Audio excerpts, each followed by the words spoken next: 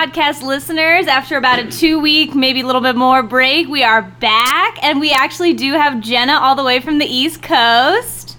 Hey, it's the Dry Heaters. How are you all? I think they're well. We actually have one that I want to shout out right now. His name is Jason, my cousin, who has been listening this entire time and just secretly loving it, not telling us anything. But he raved about it. That's the worst kind of fan. He's like... There's no feedback. We appreciate it, Jason. But we actually are very excited because we have Chef Justin. Hello? That is not his Justin actual name. Kingsley Hall in his house. Nice. So Justin, you are a chef. We kind of previewed your career already. But tell us a little bit about yourself. Let's see. I am a chef. I've been doing this for about 17 years. It was kind of a second passion of mine. And then, played around in high school, catering, stuff like that for a friend of mine. And then spent a few years in the Army. That was number one passion. So took off after high school, followed my first passion, the Army, got out, and then went for passion number two. And kind of just spent the past years traveling around accomplishing that. I know that Jenna has had a pretty great experience, and so has one of our previous guests, Bianca, with your food. So Jenna, give us the rave. The rave review. Sorry. I was already starting to go on my rave review. Okay, let me tell you guys a little something about Chef Justin Kingsley Hall. So, first of all, Bianca and I first met him at Slow Boys, which, Justin, is that actually, it's down right now, right? Yes, it was just a temporary pop-up. We did 4 months downtown, and so yes, it is closed. And we still do, a lot of little events, but as far as like an actual place to go eat, it is closed right now. So I love the idea of pop-up restaurants, and we definitely want to talk to you more about that because I absolutely loved the food. Bianca and I were sent there by a bartender from Herbs and Rye, and he sent us in your direction and just said to talk to the chef and see if we could get, maybe you would do some catering. And before we asked for the chef, Bianca and I ordered some food just to try it out. I think I took maybe one bite of a carrot, and Bianca took one bite of a roasted radish, and we were like, this is the guy. That's awesome. So, yeah, then we met Chef Justin, and he actually did end up catering Bianca's wedding ceremony, which was amazing. Best food ever. It was just divine. And there were cakes. There was this, bass salad. I don't even know. There was honeycomb on the table. It was just so beautiful and amazing.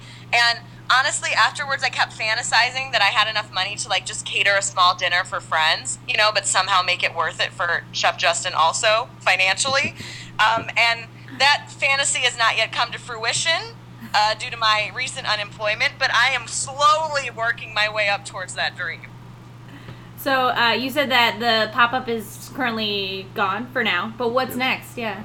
That is kind of the question from Las Vegas. I have a handful of different offers on the table. One that I'm really excited about. I'm excited about them all, but one that I'm most entertaining with a new restaurant coming to downtown. But other than that, there's pop-up dinners going on. There's little events. I've been traveling out of the state for work, so pop-up at a beer festival in San Diego. Ooh. Then I was up in Tahoe working, and then actually in a few months here I'll be in Pasadena for another beer festival. So for beer festivals, can you guys hear me okay? Yep. Yeah. Okay, so for beer festivals, how do you get that menu prepared? What do you do? Do you think, do you feel inspired and you just, collect the ingredients for whatever you need, or do you kind of have a standard go-to for festivals? I really don't have a standard for many things. I really am kind of a knee-jerk person in that, where my decisions kind of come and go. If you give me months to think about something, it doesn't mean I'm going to come up with a better idea than if I come up with it in a half hour. When I did San Diego, I had a rough idea of what kind of meat I was going to use, because that's kind of a longer process. So, we went out with lamb hearts, we went out with a whole pig. But then the decision from there was basically just go down to the farmer's market the day of, walk around the farmer's market and decide what really caught my eye. And so we walked out with $200-300 in vegetables and some other fruits, and that kind of made the dish for the day. Wow. Do you think Amazing. sorry, Jenna, but do you think you work better under pressure? By far, Yeah. which I don't always recommend for everybody. It's not always the best idea, but I learned a long time ago, whether it was in high school, military service, working in kitchens, or in college, that if I need to get a 10-page paper done for an English course, it was getting done the night before, and it would come out just as good, if not better, than if, again, I took a week. So if you give me hours to put something together, I can get it done. Yeah.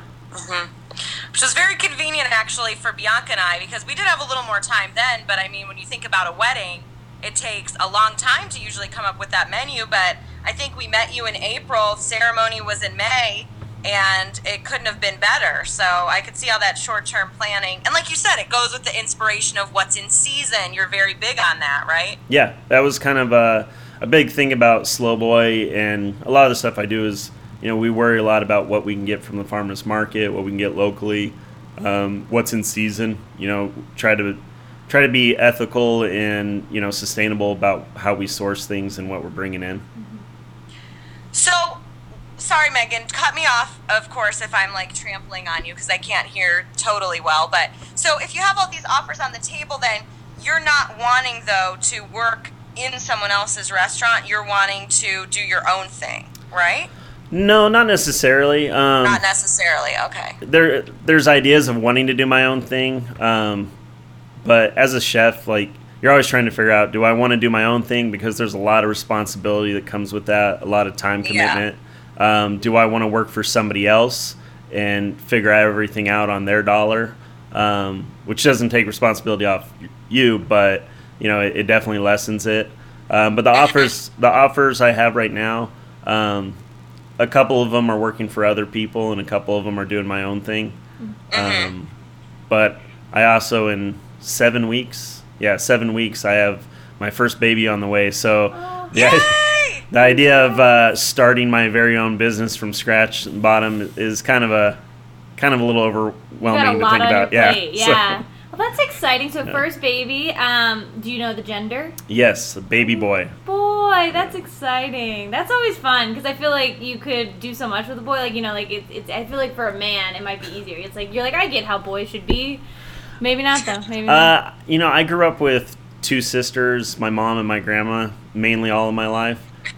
So being around women, all the other issues that come along with that is pretty normal to me. Yeah. The main reason I was hoping for it to be a boy was just because my fiance and I are very competitive, and her and her family were dead set that it was a girl, and I was like, no, you're wrong.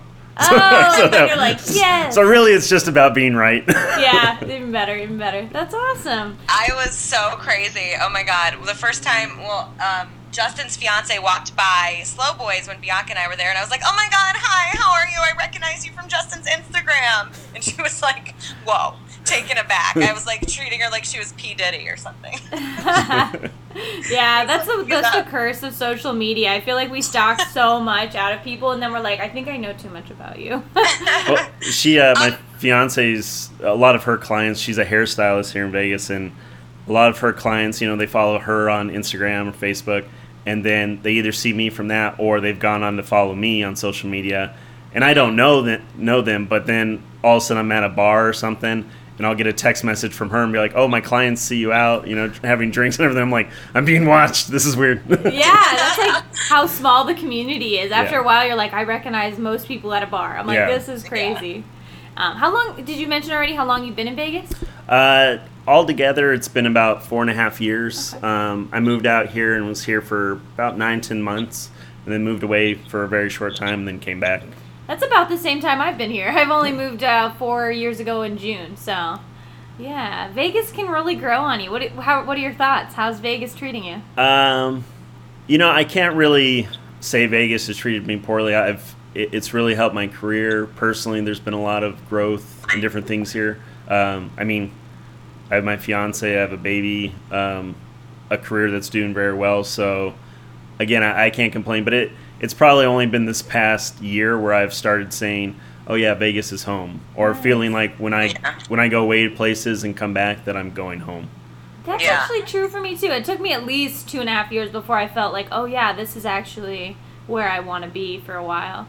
I can't tell you how it just cuts me to leave there, because there's nothing really professionally for me to do there anymore, and so I feel like, I love it there though. Last night, a couple of the comics in the show I was in, they were like, what's Vegas like? I probably went on a 20-minute tangent about like everything from Fremont Street to the housing market to like the school system, and they were like, whoa, like you really like this place. And I was like, I really do. It's home now, you know?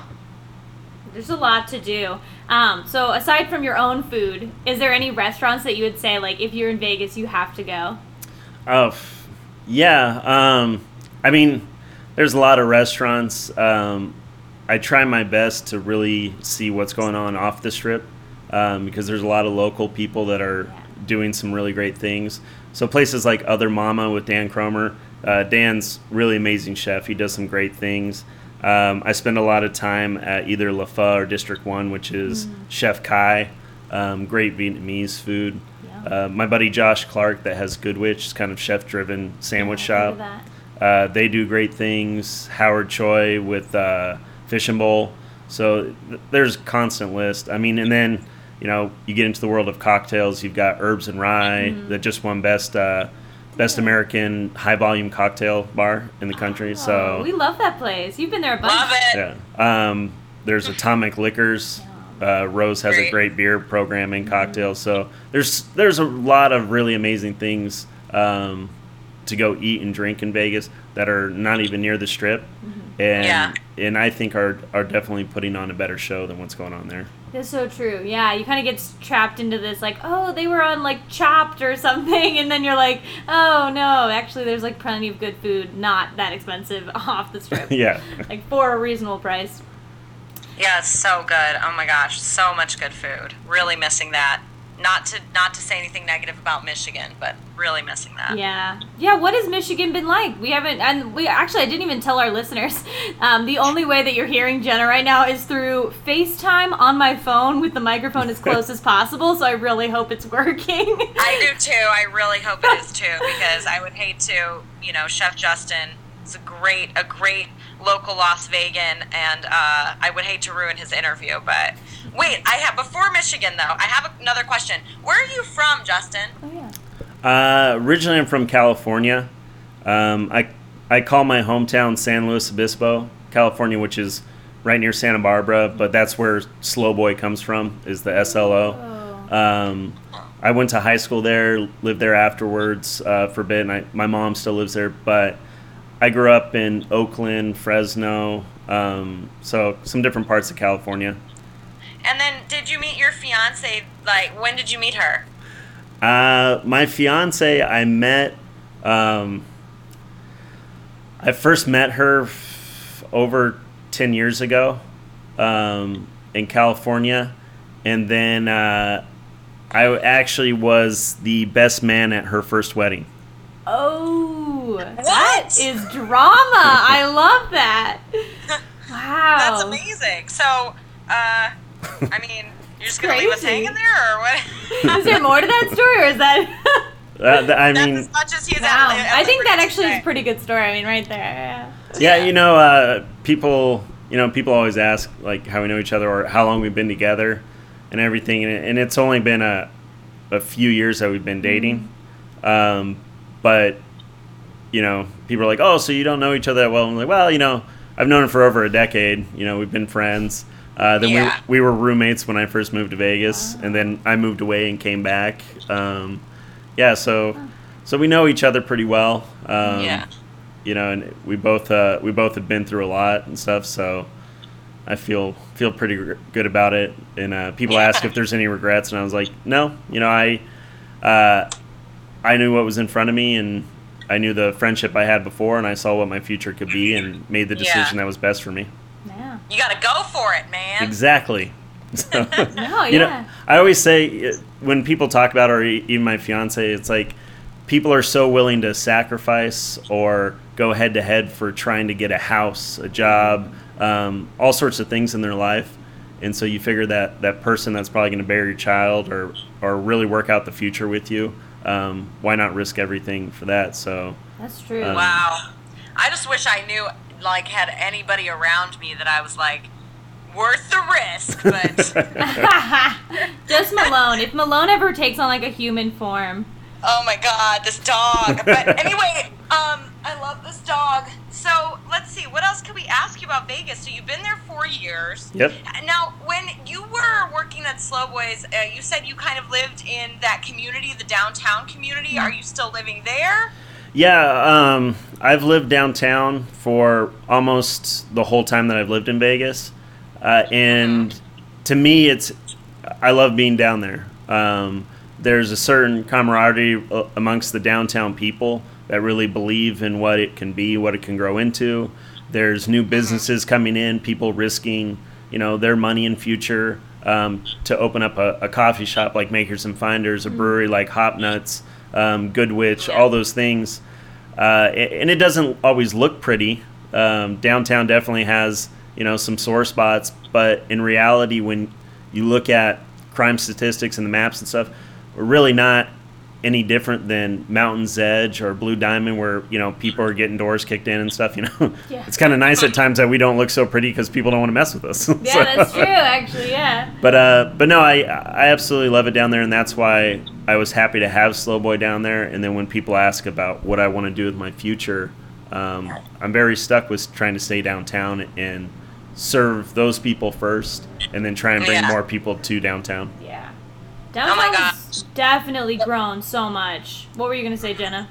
No, skip over me. I was just going to start talking about this bread pudding that Justin makes. I literally don't even know. It wasn't really connected to Bread anything. pudding. Nice. I was just going to launch into another food tangent, so just feel free to talk over me. No, I think that's one thing we've talked a lot on the podcast, though, is just like how much we enjoy downtown, because they really have put their time and their money, and then like these small independent businesses have really put their energy and like you said, like their whole livelihood into these businesses.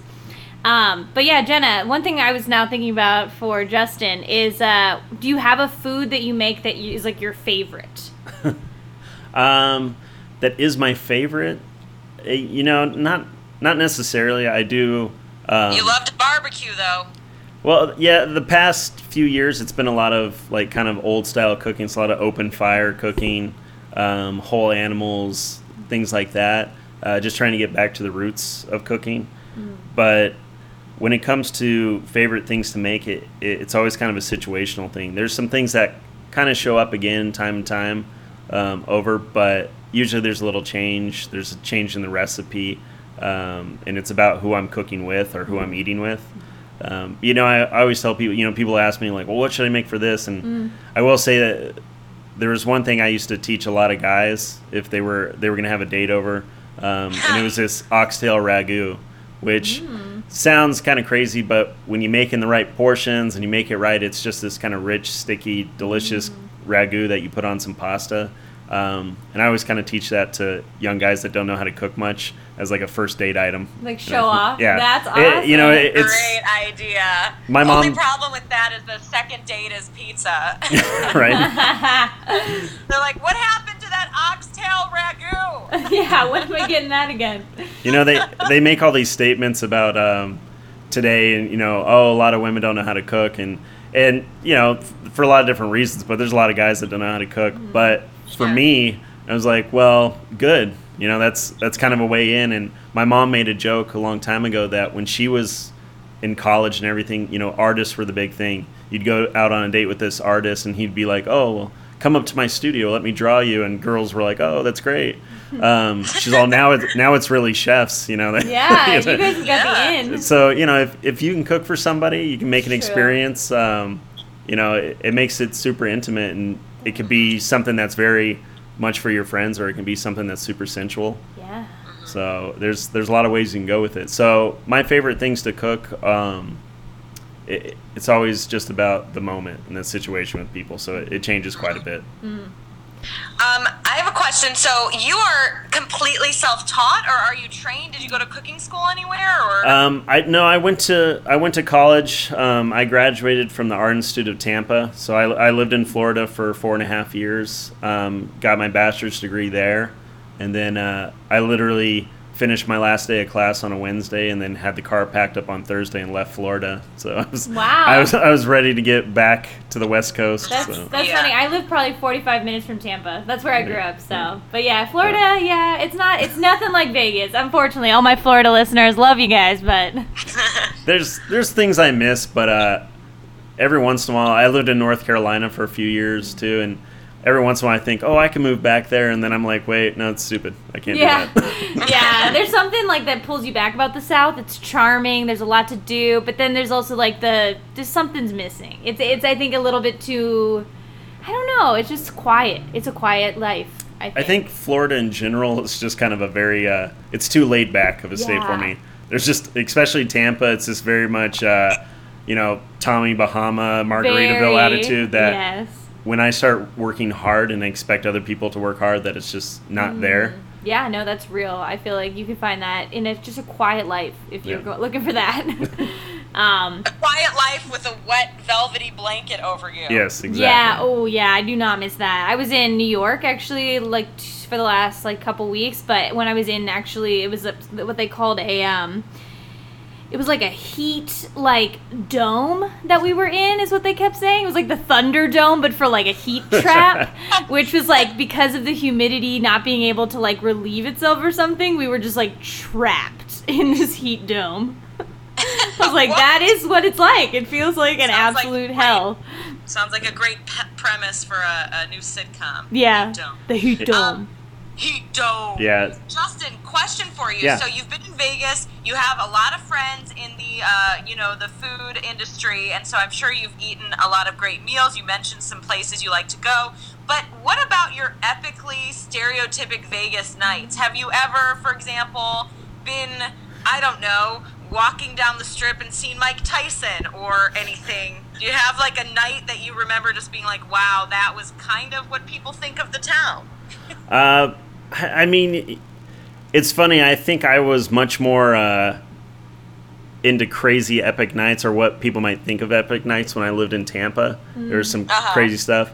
Living in Vegas much more fits my lifestyle of, you work late, get off, go eat dinner, have drinks, get home at 7 a.m., go to sleep for a few hours, then get up and go to work again. So that's always been super beneficial to how I live. But yeah, I mean, of course, there's been a lot of nights either on the Strip or somewhere where, you're getting drunk downtown, and then Big Bird is walking by. And when my sister first moved to town, we were having drinks, and I was like, oh, just wait, give it 45 minutes. It should be the time that, Big Bird, Spider-Man, and Joint Man all walk past. But I remember working in Vegas at one point, and I was working in a kitchen. We had a big party it was a magazine party, and then somebody said, oh, there's Jameson girls here, and I was like, what are you talking about? And all of a sudden these girls in small outfits came in the kitchen, and they brought shots for everybody, so we were doing shots in the kitchen. And then someone said there's a painted girl, so this girl comes in just painted all over and is completely nude, and Vegas. Comes in, she's drunk, we take a big picture, she kisses me. I was like, where am I living right now? Yeah. And then I left there to go to Stoney's, really famous kind of Western bar, before it moved to Town Square, and it was line dancing there and parties going on, and then and then the night ended with me having sex with a girl in a car in a driveway, and I was like, the next morning I just remember thinking, oh my God, I live here. You can't leave. Yeah. Oh God, I could run into and this is a Tuesday night. So that's the best. It's why did I do all these things? But you can. Yeah, that's hilarious. It really, I mean, luckily I've never been into drugs. I can control my drinking. Gambling's not really something I do. So when people talked about moving to Vegas, I was like, I feel pretty good. But really for me, it's, you start getting in this industry, and it's going to have drinks, it's going to restaurant openings, it's special events. So, and it sounds very first world problem, but you get tired because week after week you're like, oh, it's more food, it's more drink, my liver hurts, I'm tired. Yeah. I usually sleep only about 3-4 hours a night a lot of times. It's hard. I guess you're ready for the baby. Yeah. So it gets kind of after a while, your body just kind of like gets drained, and you try and slow down, and it's just hard to. But yeah, people talk about like, oh, you got to be an adult and do this. And I was like, well, what's your version of an adult? I was like, an adult in Vegas. This is typical. Yeah, like I it's crazy. Even as a teacher, like we're still going out weekdays. We're doing crazy stuff. And I feel like I have this fear of missing out, the FOMO for sure, where it's like, oh, there's another beer fest, there's another party, there's this, there's that. It's hard to ever say no. It's like, what do we choose to do? Well, and then, yes, it is such a small town. So, if you do something stupid or embarrassing, you're most likely going to run into somebody. And, I teach at the Art Institute here. So every once in a while I've run into students and, you end up in a picture because you're drunk and they catch you and they're like, oh, I was with Chef Hall last night. I was like, you were not with me. Yeah, let's clarify that. We do not hang out. Yeah. Yeah, that is the fear. Is like sometimes you'll walk down Fremont and you'll hear Miss McGowan and it's like, nope, not me, wrong person. I don't know her.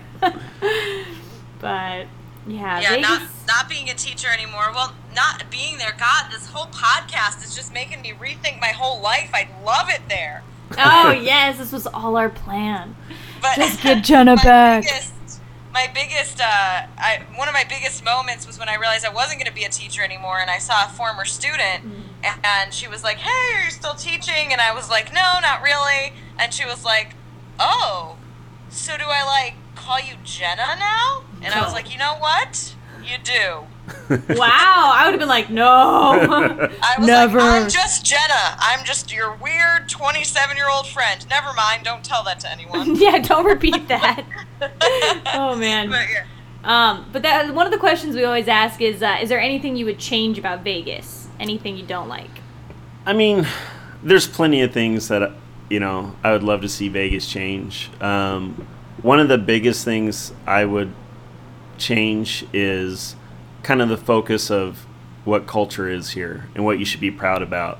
To focus so much on this rich history of mob and glorifying that and just slot machines, I think misses out on the fact that you've got a lot of passionate, talented people here.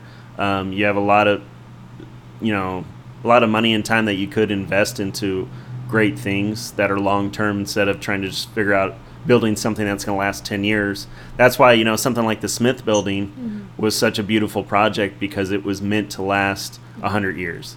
Yeah, and it is too. When you're there, you really feel like you're seeing culture. And, I took a group of students there and they were like, oh my God, it's like we're in Chicago, Yeah, and there's just so many things that Vegas is a big city, metropolitan city, doesn't have that every other city in the world does, and it's these performing arts centers, and it's this focus on art and culture and all this stuff. And that if somebody wants to be a cocktail waitress, a bartender, and make 6 figures a year, that's fine.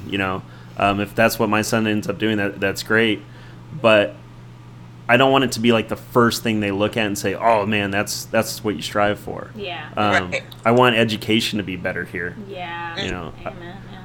Parks and just access to different things to be a lot better, and it's coming. I think Vegas, the city, is noticing that they really need to do some things.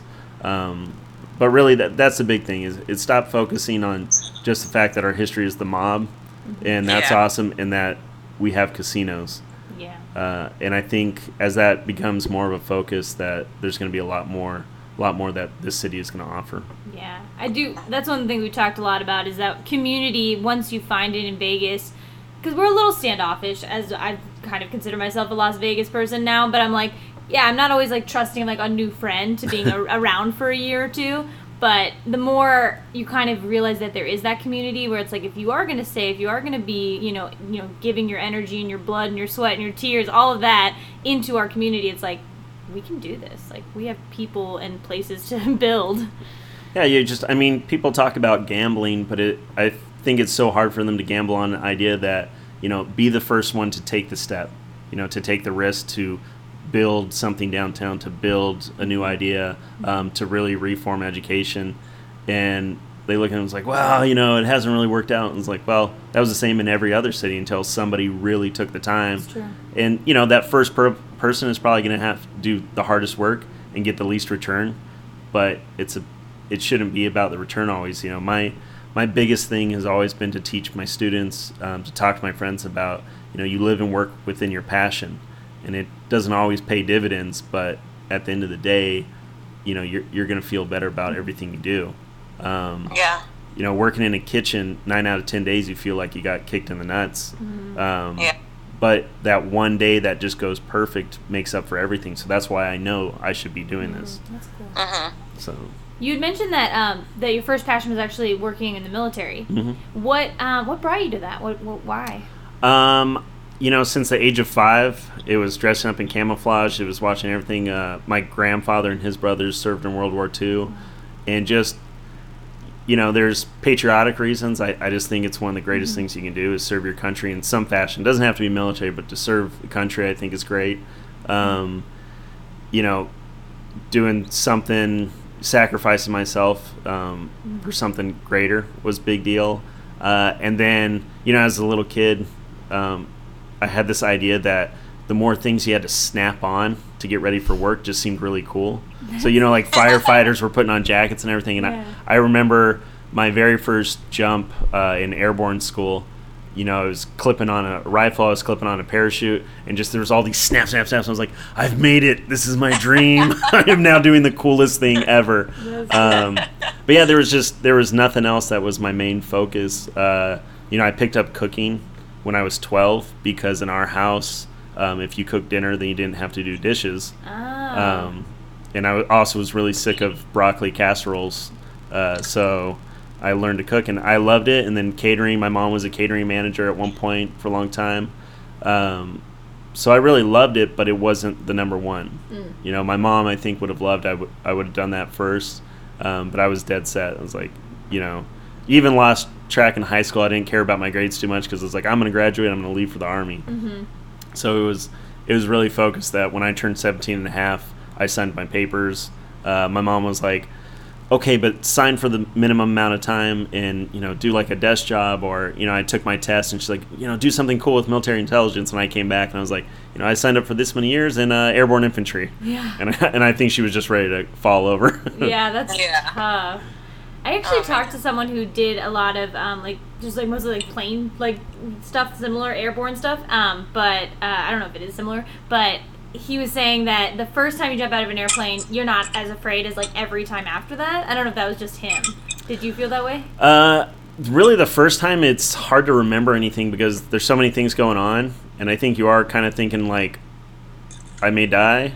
But then you're like, somebody's yelling at me to do something, and your just focus is everywhere. So really what I remember is the brief second of standing in the door, and then I remember being on the ground looking up at everybody else falling. So the in-between wasn't really there. And then a couple times after that, then you start to focus a little bit more, and you're like, oh, holy crap, it's, you know, there's 30-some-odd guys going out this one door, and I could get my arm ripped off. And it's suddenly like, oh, I'm a little more aware. Yeah, that's probably what he meant by that. And, you know, and jumping in the military with that is much different than, like, commercial skydiving. Right. You know, Army, airborne, you're jumping at anywhere from 500 to 1,500 feet, so it's very low. Your parachute's just meant to get you to the ground as fast as possible without killing you.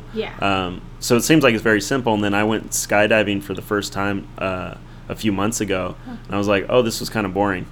You know, I was like, there's the free fall, then I'm hanging. I was like, it's but that jump out the door with, you know, tons of guys and a bunch of equipment on you and being at night is totally different. Totally different. Yeah, that's awesome.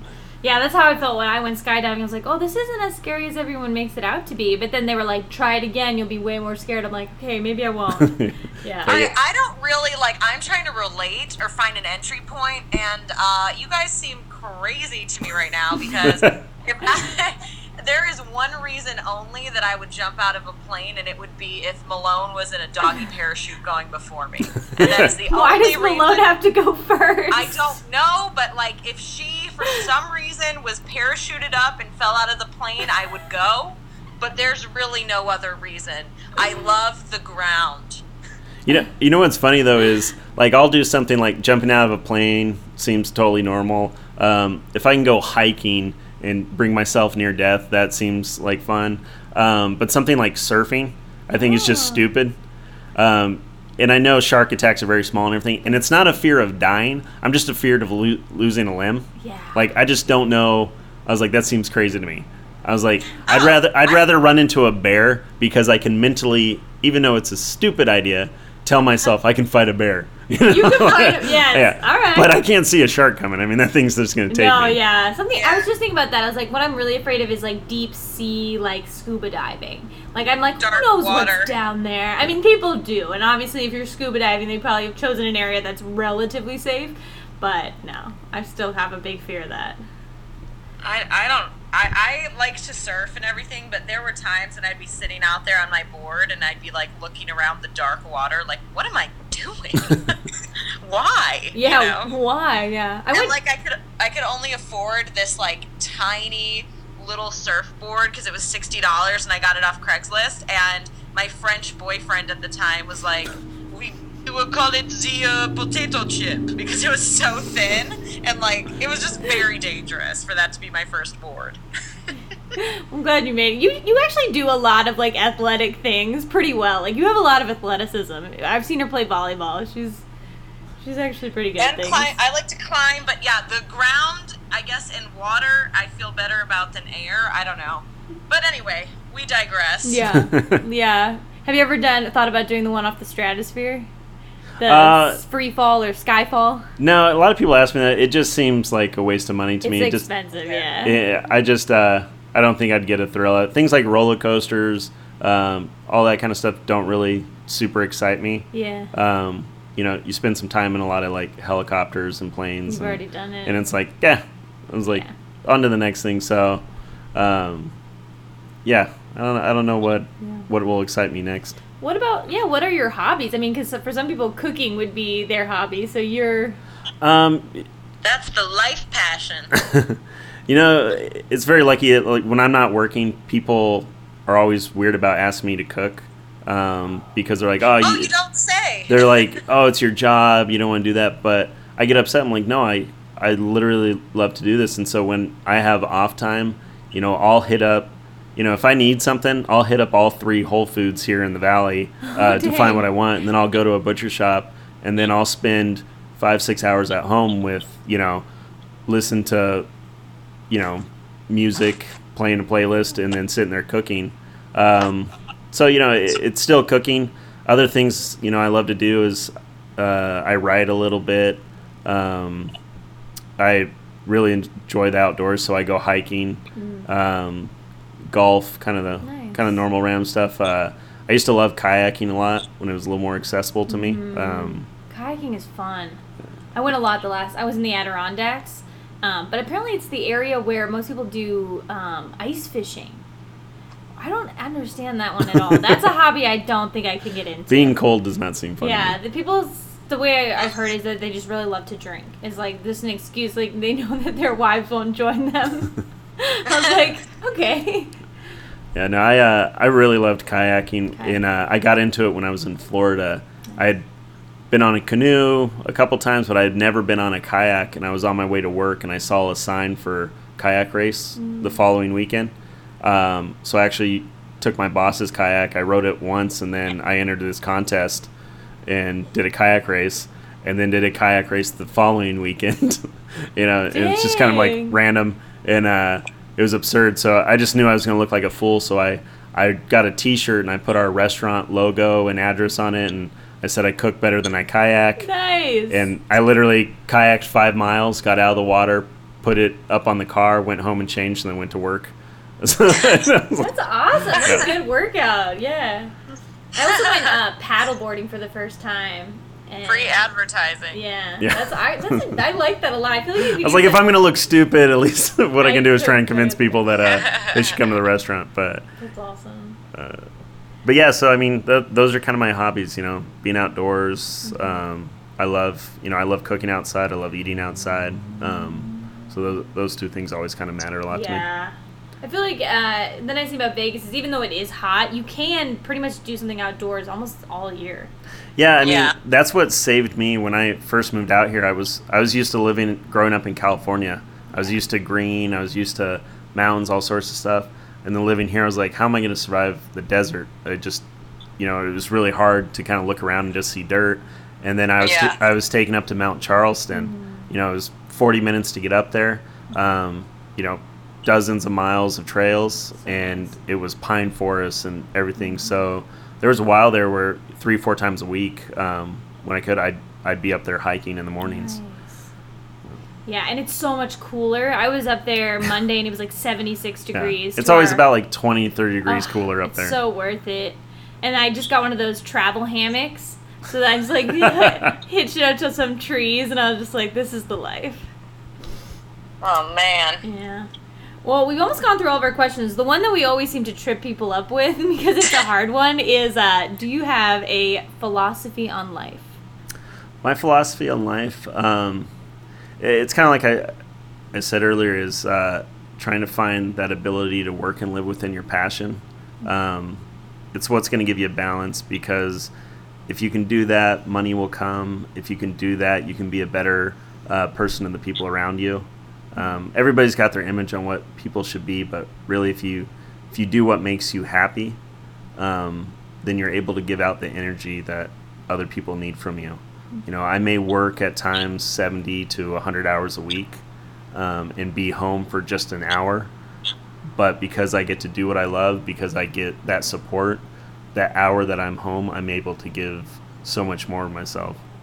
So it's, it's figuring out, and sometimes, people work to make money to have the life they want. In me, it's more about trying to find the work that I want to do to have that life. So, although my fiance would love if I thought about money more often, I always kind of figure out, I've done pretty well so far, and if I can spend the weekend with some food, some wine, and with my friends, then there's a little more than I need than that. Yeah. I think, Jenna, you needed to hear that. Oh, sorry to cut in. Go ahead, Megan. No, sorry. I was just thinking that, Jenna, you needed to hear that, because that's what you were debating about, giving up again on your dream, but you're going to do it. You're going to move to LA. Yeah, I'm going to try to tell jokes with people who are better than me, but, it's still what I want to do, and, but what I was going to say is, for Chef Justin, his life philosophy, or at least the end part where he was like, I don't need much more than that, is very similar to what he once told me about a vegetable, which was when I had my mind blown and was like, this can't be a carrot. This does not taste like a carrot. He said, it's really just picking the produce, and then you let it cook, little oil, little salt, little pepper, roast it, and leave it alone. It does the work itself. So if you like what you're doing, and you don't overthink it, I think that you're left with a great product. That's a beautiful, yeah. I think, for me, that's the way I perform best. That's how I like to cook. That's how I like to be. And it's not the same for everybody. Like, people try to put themselves up against other chefs and be like, well, they're doing this and they're doing that. But if you try to force yourself to do what somebody else is doing and you don't care about it, the food's not going to taste good. The work's not going to be there. You're not going to be happy. We can all be artists, but there's going to be people that are sculptors. There's going to be people that are painters, and one's not better than the other. It's just a completely different style. So the way I always worked with food was just trying to create a situation to create conversation at a table. It wasn't trying to show you that I can turn carrot into this thing that you don't even know it's a carrot anymore, because it's just not me. My thing was to show you that I can put salt and pepper on this. I can cook it right. I can surprise you with some flavors here and there. But really the reason I cook is to put people around a table. And if you thought you were going to come for 30 minutes and you hung out for a couple hours, then that's where my cooking succeeded. And it really is. Each dish that I've tried of yours has started a conversation. Definitely, some long, some short, but people are still talking about the wedding food, Justin. They're still talking about it. That's what you want people to be talking about for your wedding. It's like the food and the music and the time they had. So it's funny. So Bianca has her reception coming up, and I was like, "Well, what are you gonna do for food for the reception?" And she goes, "Well, I'm definitely not gonna try to top Chef Justin. So I think we're just getting a taco truck or something." Hey man, I've had some great taco trucks though. Yeah, you never know. You never know. So one thing, you don't have Slow Boys now, and you're doing a lot of festivals, but where can people go if they want to try your food, or how do they contact you if they, let's say, have a party or something that they want catered? They can get a hold of me either email, which is slowboyfood@gmail, our Facebook page, Slowboy Food, message on Instagram, which is the same. So that's always kind of a way to get a hold of me. There's a lot of people always kind of asking that where can they find me, and I try and keep them up to date on when the events are coming up. But that's how if people want me to do caterings for different events, that's the best way to kind of get a hold of it. Yeah. Other than that, with people like you, Jenna, it depends on when you're back in town. If you let me know, then I can cook. Oh, dang. Yeah, Jen will be back the week before Labor Day, right? Yep. Just to Yep. move. Yeah, so we'll definitely have to hit you up and see if we can't, squeeze a lunch out of you. That's awesome. Well, yeah, we have asked all our questions, and we will definitely put all that information so people can find you, hunt you down, because now we've made them all hungry. Yeah, thank you so much for being here. Anything else, Jenna? I was just going to say, whether you contact him or not, just follow the Instagram because it makes me happy. I can't believe 7 scroll weeks. Through the beautiful pictures of food and your pretty fiance and your almost born baby boy. Yeah, 7 weeks. You're going to be a busy man. Yes. Full family. I don't know, though, because they say cut your sleep time in half, but you're already at 3 hours. Yeah, so. you can't really lose anymore. I'm sure I'm going to be pretty tired and everything, but I'm hoping that years of kind of building up to this, that I'll be okay. And I've been trying to slow down events a little bit. I've been trying to free up time so when he comes that, I'm a little bit more free, but also I keep on saying yes to different events. So yeah, slow baby bowl. Yep. Yeah, that's awesome. Well, yeah, thank you again so much. And I haven't tried your food, so I'm definitely due for a delicious meal. Megan. I know. I can't believe it. How can I do this? You got to. I'm surprised I didn't drag you to the bread pudding when it was still a thing. Oh, that sounds so good. But yeah, so thank you listeners for listening in. We've missed you. We'd love to hear from you, especially Jason. But everybody else too. Yeah, so we are back in business. Jenna through the phone. Hopefully this all works out. Because it's sad to lose her to another city and a fancier probably podcast coming. All right. Well, thank you again, Justin. Thank you. Bye. Bye.